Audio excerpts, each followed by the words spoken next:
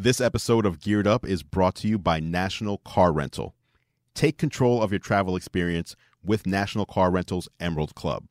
Visit nationalcar.com to find out more.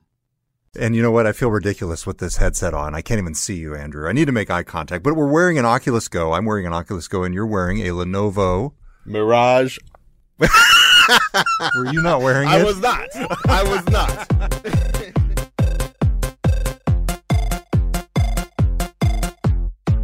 Welcome to Geared Up. I'm Todd Bishop. I'm Andrew Edwards. Every week we bring you the latest in gadgets, consumer electronics, computers, video games, and we got it all this week. Yes, we do, including a giveaway. That's right. We're going to be giving you a chance to win a brand new Oculus Go. Well, brand new. We've tried it a little bit here in the GeekWire offices. It's open, but it's lightly used, and you're going to have a chance to win. We're all friends. You're our friend.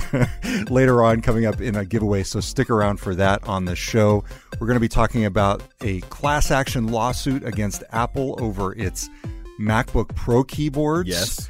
Plus some brand new HP computers that were just announced, a new Microsoft Surface Hub. That thing is amazing, but yes. Giant screen, plus a head-to-head between the Lenovo Mirage Solo and Oculus Go VR headsets. I've been especially using the Oculus Go. I love it. I want to hear what Andrew thinks so far of the Lenovo Mirage Solo, which is built on the Google Daydream platform. Mm-hmm. We got lots to talk about. It's a big one. Absolutely. All right. So a big thanks to National Car Rental for sponsoring Geared Up. Coming up later on, we will have the National Car Rental story of the week. Let's jump in first, Andrew, with this MacBook Pro keyboard issue. Okay, yes. This has been... We've talked about this before. Well, we've talked about the problem. Yeah, the problem. The news is now there's actually some kind of outlet for people who are frustrated about this because there's a proposed class action lawsuit in California filed over these keyboards. I love this when it gets into the nitty-gritty of the legal actions over the things that are causing me pain. I've suffered from this. I have too. So the lawsuit claims that the keys stick and no longer register keyboard keystrokes when there are even minimal amounts of dust or debris accumulated under or around a key. I mean, this clearly has been a problem.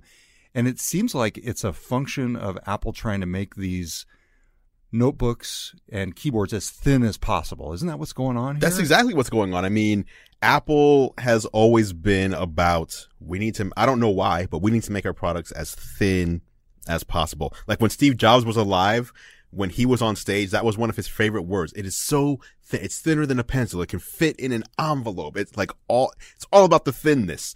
And this new keyboard, the butterfly keys, were to make the MacBook Pro thinner, but still have enough room for the battery. And that's why the Apple logo no longer glows on back, because this top is also thinner. Interesting. Yeah, there's no room for a backlight. So I didn't realize that. It's all in the interest of thin. Well, it's not just thinness, but also lightness and portability. So portability, I can appreciate making it way less. This is the first time I can remember where a class action lawsuit has been brought against a company where I heard the news and was like, good. Like usually I feel like, they're just trying to make a big deal out of it. It's not even, but This one is like, there's no way that Apple doesn't know at this point that they're selling a bad keyboard knowingly to consumers. The keyboard is bad. Bad as in it doesn't last or is not as durable as it should be. When it works, it's fine. Like I actually like the less travel. I like the size of the keys. I like how the main thing about these keys are no matter where you press it, whether you're pressing in the center or the side or the corner, it goes down evenly, which is not something that you see on a typical key. But as good as that is, I would rather have a keyboard that just works if a little bit of dust flies into the room. For me, it's been striking switching back and forth between, for example, the Lenovo ThinkPad that I've been using and the old MacBook Pro that I've been using, which was, I think, a 2016 model. Okay. So very much in the butterfly era for the keyboard. I actually, when I switch back to the MacBook Pro, struggle with it for a while. You mentioned the travel, which refers to the distance that the key goes up and down, essentially. I feel like it's actually more satisfying to have a bit more travel than the MacBook Pro keyboards currently have. So I don't know. To me, it's not worth it. The thinness is not worth the keyboard. I feel like I'd like a little bit more raised keys, essentially, in terms of my typing. But you were used to it, though. I was used to it. Before you switched, you were fine with it, aside from the problem. Yes, absolutely. It's more like, you just sort of realize that something's different when you try something else.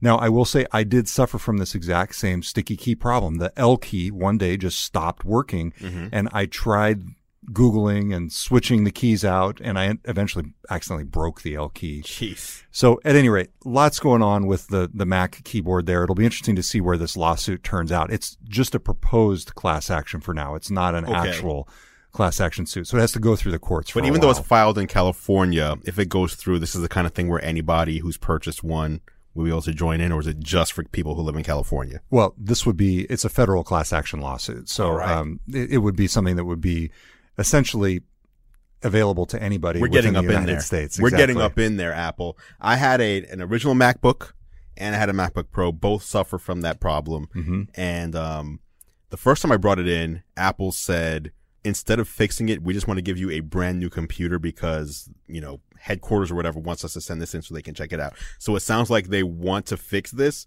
However, that was 2 years ago. So that was 2 years ago when you took my old computer, gave me a brand new one so you can have headquarters take a look at it. Why are you not fixing it? Oh, and by the way, I believe this is the Butterfly Keyboard 2. This is the sequel. That's redesigned. To the original. And it's still bad. Okay. Well, in that case, I think it's something that Apple needs to address. I mean, it's clearly something that a lot of people suffer from. Hurry up. Okay, in the realm of computing, Microsoft just today announced the brand new Surface Hub 2. Yes. This is really interesting. Did you ever try one of the original Surface Hub computers? I did not try it myself. I saw it demoed on stages, but I never tried one myself. Have you? Oh, absolutely. I mean, these things are like $50,000 or something. Yeah. So the original ones were super expensive. The new ones are going to be a lot less expensive. They weren't quite $50,000. I think they were more in the realm of $20,000. Okay, well, still it's a little crazy. For people who aren't familiar with the Surface Hub, it's essentially a big computer tablet. It's like a big tablet on your wall. A TV-sized tablet is what it is. A TV-sized multi-touch display. Exactly. And so what you can do is... Which runs Windows, right? Right, exactly. Video conferencing. You can do all sorts of annotations and conference room activities. It's really meant to be a digital whiteboard or digital collaboration screen that you would use as part of a meeting. Not only in-person meetings, but you can have people remote who are essentially able to access the screen through Skype and other things like that. So Microsoft announced the new Surface Hub 2 today. It's going to be tested this year and then eventually roll out to businesses next year. And they're saying it's probably going to be in the realm of about $5,000. But the really interesting thing here is that you can now tile them. Yeah, this is impressive. So you can essentially create one giant screen out of up to 4 multiple screens. So the idea being that you could have one program running on one of the screens or another, or you could create essentially one giant display out of all 4, which I think a lot of people will do. It's also got a very interesting hinge on the back when you mount it to the wall that allows you to reorient it. So you can go from portrait to landscape mode, and then it automatically basically creates the new view much as it would with a tablet. Right. Now, are we going to be upgrading here? We should. In the Geared Up studio. We should get a review unit and check it out here. How amazing would that be? We've got a display behind us. I think that would be really cool. We could essentially run the show from back here on the Surface Hub 2 behind us. Come on, Microsoft. Now, is this only something businesses can buy, or can anybody buy this? Do you have to have a specific license or something to even get an invitation? This is very much something that's sold through commercial office channels. In other words, you have a technology consultant that goes out, gets it from Microsoft, and brings it into your office. That traditionally is the way it goes. Okay. With this new model, especially because it's cheaper, I think there's a chance that you might end up seeing it be something that you could buy online and install yourself. And certainly that's at least one option now. But the main idea is you've got some sort of reseller who's outfitting your conference room, and they have a deal with Microsoft to bring in and service the original Surface Hub. But with the Surface Hub 2, I think there's a potential that we could see that change. So it's a 4K display, 50.5-inch multi-touch display. It comes with Microsoft Teams, Whiteboard, Office 365, Windows 10, 4K cameras that then rotate with the device. Very interesting specs here. Now, Microsoft competes in this realm with Google and others who have their own displays. And so this is something where it's competitive, but it is an area where Microsoft is really putting its claim, because businesses, commercial office settings are where Windows traditionally has been absolutely strong. Right. So that's the new Surface Hub 2. As I said, it's going to be coming out later this year in terms of testing, and then next year in terms of actual rollout to the field. Yeah. That's an interesting way to announce something. Like, here it is, but we're not even testing it yet. We'll start testing it later this year, and then you can buy it after that. It is an odd thing to do. It's a little bit more of the way that some companies do things with commercial rollouts. I think this is very much not a consumer product in that way. The other interesting thing is they're teaming up with Steelcase to create rolling stands. So you're essentially going to be able to roll this around the office. Yeah.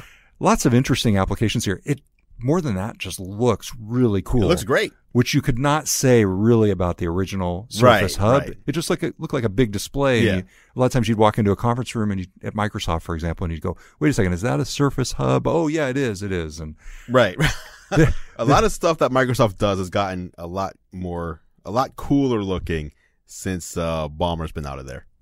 That's just saying. So the other interesting thing is you can do multi-user sign-in to these things. So multiple people can authenticate to essentially the same setup of the Surface Hub 2. Wow. So you can basically share documents and that sort of thing.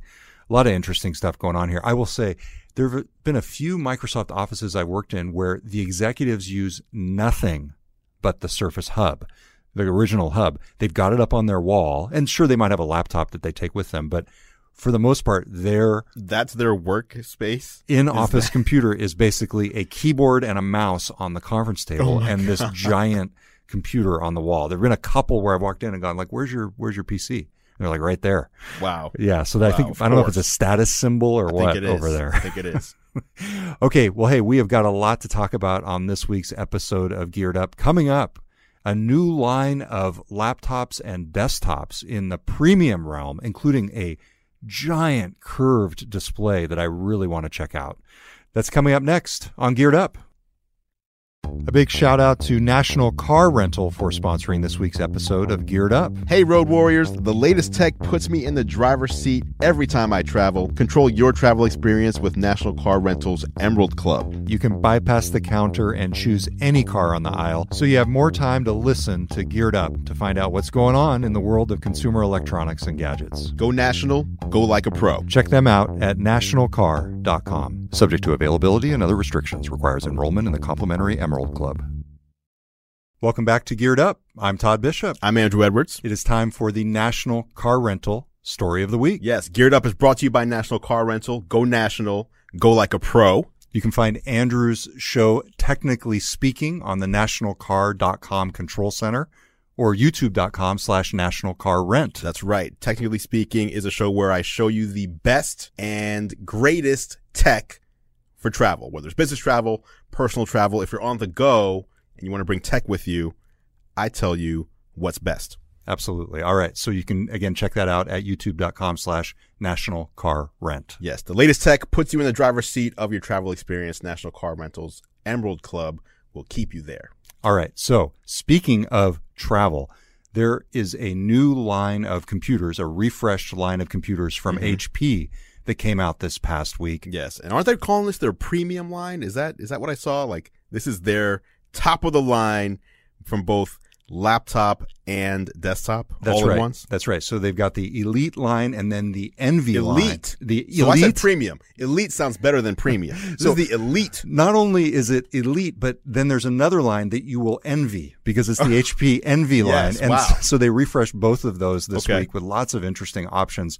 A couple that stood out to me were, first off, a curved monitor, all-in-one display. It's the HP Envy curved all-in-one, 34 inches. Yes. 34 inches. I mean, do you have a external display at home? Of course you do. Yeah, so I have an iMac Pro. Yes. Which is 27 inches 5K, and then to the side I have a 30-inch 4K display as well. But those are 16:9, and what HP is doing here is actually a super wide or an ultra wide.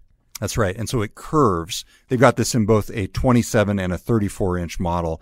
This is really interesting for a couple different reasons. First, They say it's going to be the first all-in-one desktop with Amazon's Alexa built in. Oh. So this plays into that trend. That's what that glowing blue is down there. I see you. Exactly. Yes. Amazon essentially getting a foothold on PCs, which is really interesting because just last week, Microsoft and Amazon showed Alexa and Cortana integration for the first time. Right.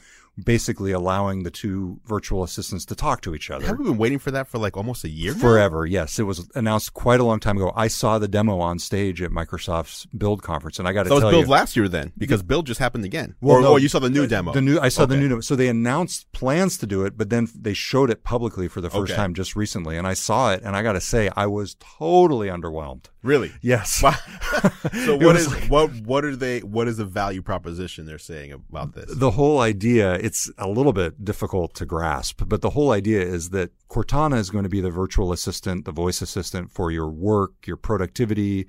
If you're using Windows, Cortana has a feel for your calendar and using Outlook and all that sort of thing. But then Amazon's positioning Alexa as the voice assistant for the home and obviously your personal life. So basically you say to Alexa, hey, get me Cortana. And then you say, hey, Cortana, do this. And vice versa. And it's like, really? Is this really the future? You ask one to go get you the other? Essentially, yeah. You invoke one from the other. Don't you dare so tell me that. That's the way it works. But in the meantime, I know. Hey, Siri, ask Google. I ranted. Like, what? I ranted on this on GeekWire.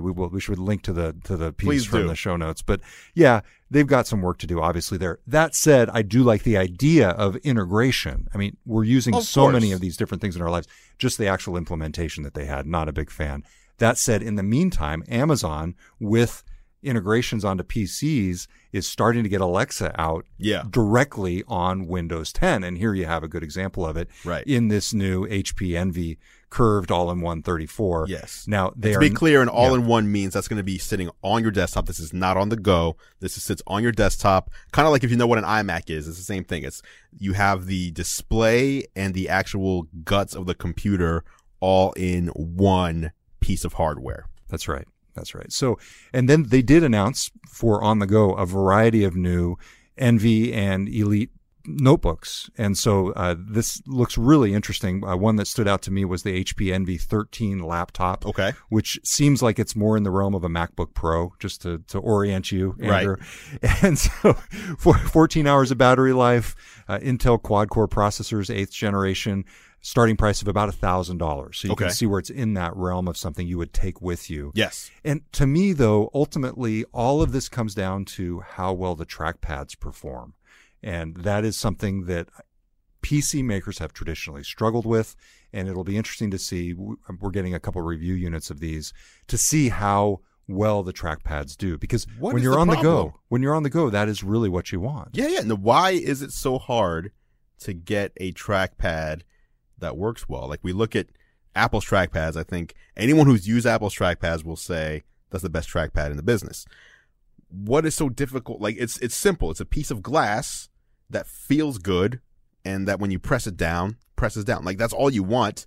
You want it to recognize your finger. Yes. And press. It's not just the hardware. It's the integration of the hardware and the software. I feel like we've talked about this before. I think it was just last week. Yes. Last week. We don't need to go over it again. But I'm just saying. To me, it's the litmus test for the quality of a computer, whether it integrates well between the trackpad and the on-screen display. To me, that if that does well, you know that the rest of the experience is probably going to be good. Right. Got this guy carrying a mouse around everywhere he goes. That's true.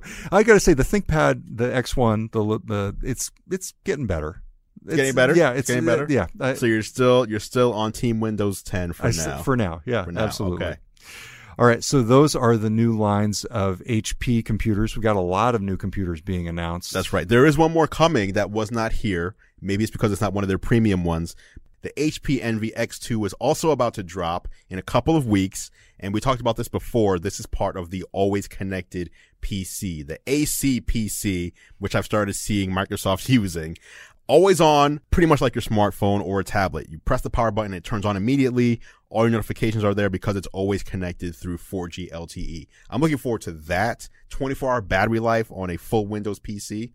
Now, this is more in the line of the Surface Pro, though, because you look at this and it's got a keyboard that's not actually integrated like a laptop. That's correct. So you've got a little bit of a That's compromise your trade-off. there. Yes. And it also, if I'm not mistaken, only runs either 64-bit or 32-bit applications, one but not the other. So there's lots coming from HP in the PC realm. That's right. And that has all-day battery life up to 22 hours. So that's pretty powerful. It's a legit 22 hours. So you can fly from here to Japan, use your computer the whole time, fly back before needing to recharge. All right. So that is the latest in laptops, notebooks, and tablets.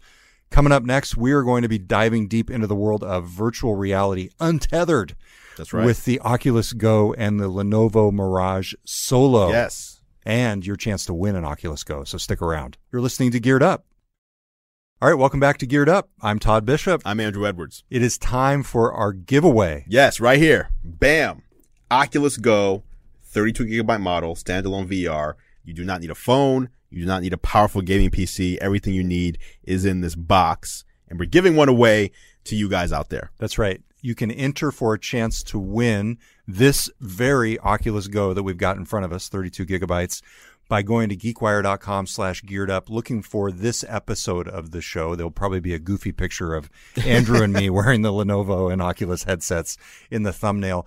You just need to subscribe to Geared Up in your favorite podcast app to be eligible. Take a screenshot and then enter it there in the show notes on this episode. There are also other ways to enter that screenshot. Yeah, I'll have a link. If you're watching this on YouTube, I'll have a link down in the description below. Just check that link, click on it. It'll walk you through entering, and we'll have some bonus methods of entry as well. Like by sharing with social. Sharing on social, checking out the GeekWire YouTube, Instagram. Whatever your favorite thing is, we'll have it there. Okay, awesome. So that is your chance to win the Oculus Go. We'll pick one person at random from the people who submit their subscriptions. And if you're already subscribed, you can also submit it as well. Correct, yes. Absolutely. Okay, so let's talk about these new headsets. You've got basically two different new forms of virtual reality here. Yes. You've got the Oculus Go, which sells for $199 or $250, $249, depending on the size, 32 gigabytes or 64. You've also got the new Lenovo Mirage Solo, which runs on the Google Daydream platform. This costs $399, so quite a bit more. I have been using Twice as much. I've been using the Oculus Go almost every day in my house. What have you been doing on it? So a few different things. So first off, sports in VR, watching NBA basketball, and soccer. I want to confirm. Yes. Are there apps now that allow you to watch a live basketball game in 360 VR? I believe there are, yes. And there are special events that allow you to do that. What I have been doing, though, instead is watching highlights, which, frankly, is a much cooler experience. Yeah, right. So you can essentially see all the greatest plays. Wait, is it in 360 VR or is it in like a movie screen? It's basically in 180. So you can still turn your head and see. Exactly, but directly behind you, it's more of a sort black. of a black. They've got sort of a cartoon or like basically a digital scene behind you. That's not the thing. But you can essentially sit on top of the basket and watch LeBron dunk or watch this amazing play that Steph Curry pulls off with one of his teammates. To me, it's just one of those eye-opening experiences. But that's just one of the things. Of course. I love the roller coaster games. In other words, not just the roller coaster videos, but there's a game on the Oculus Go that allows you to essentially use the controller, which I'm a big fan of. The controller is very slick in terms of its precision. And you can use the controller to shoot things as you're going on the roller coaster. So lots of interesting things on that. Frankly, my daughter loves to watch Netflix in the Oculus Go. Just being able to sit on the virtual couch and be totally immersed in the experience is really cool. Another one, hidden object games in VR 360. Hidden object games are very popular casual games, things that people play. What does that mean, hidden object? You're basically looking at a very complex scene. Usually it's like a study or a den, and you're in the middle of it. Usually you're looking at it on your computer screen, and you essentially have to find these kind of complex objects. It's like a fun puzzle game, basically. Yeah, it's like I Spy. Like Myst? Well, I don't not quite Myst, but it's like an adventure game, and you're finding little objects that are purposefully integrated and blend into the background. Got it. And so to do that in VR in 360 is really cool because you're looking around and you're actually in the room, not just looking at the scene of it. I could go on and on. There are all sorts of really cool things. Oculus Rooms. We tried this out at the office. We have 2 of the headsets, and the ability to interact in a virtual world in real time with an avatar of somebody else. But we were able to show each other our favorite Facebook photos. We were able to share music, play games against each other. I could actually see this being a way that people who are in remote relationships or just wanting to connect with friends they haven't been around for a while, when you see that, you start to realize, oh, this is why Facebook owns Oculus. Yeah. This is essentially the next generation social experience. It's Facebook brought to life in a virtual world in many ways, and in a lot cooler way. Now, I've got so much to say about the Oculus. The downside is, by default, when you log in, you use your Facebook account to log in. Right.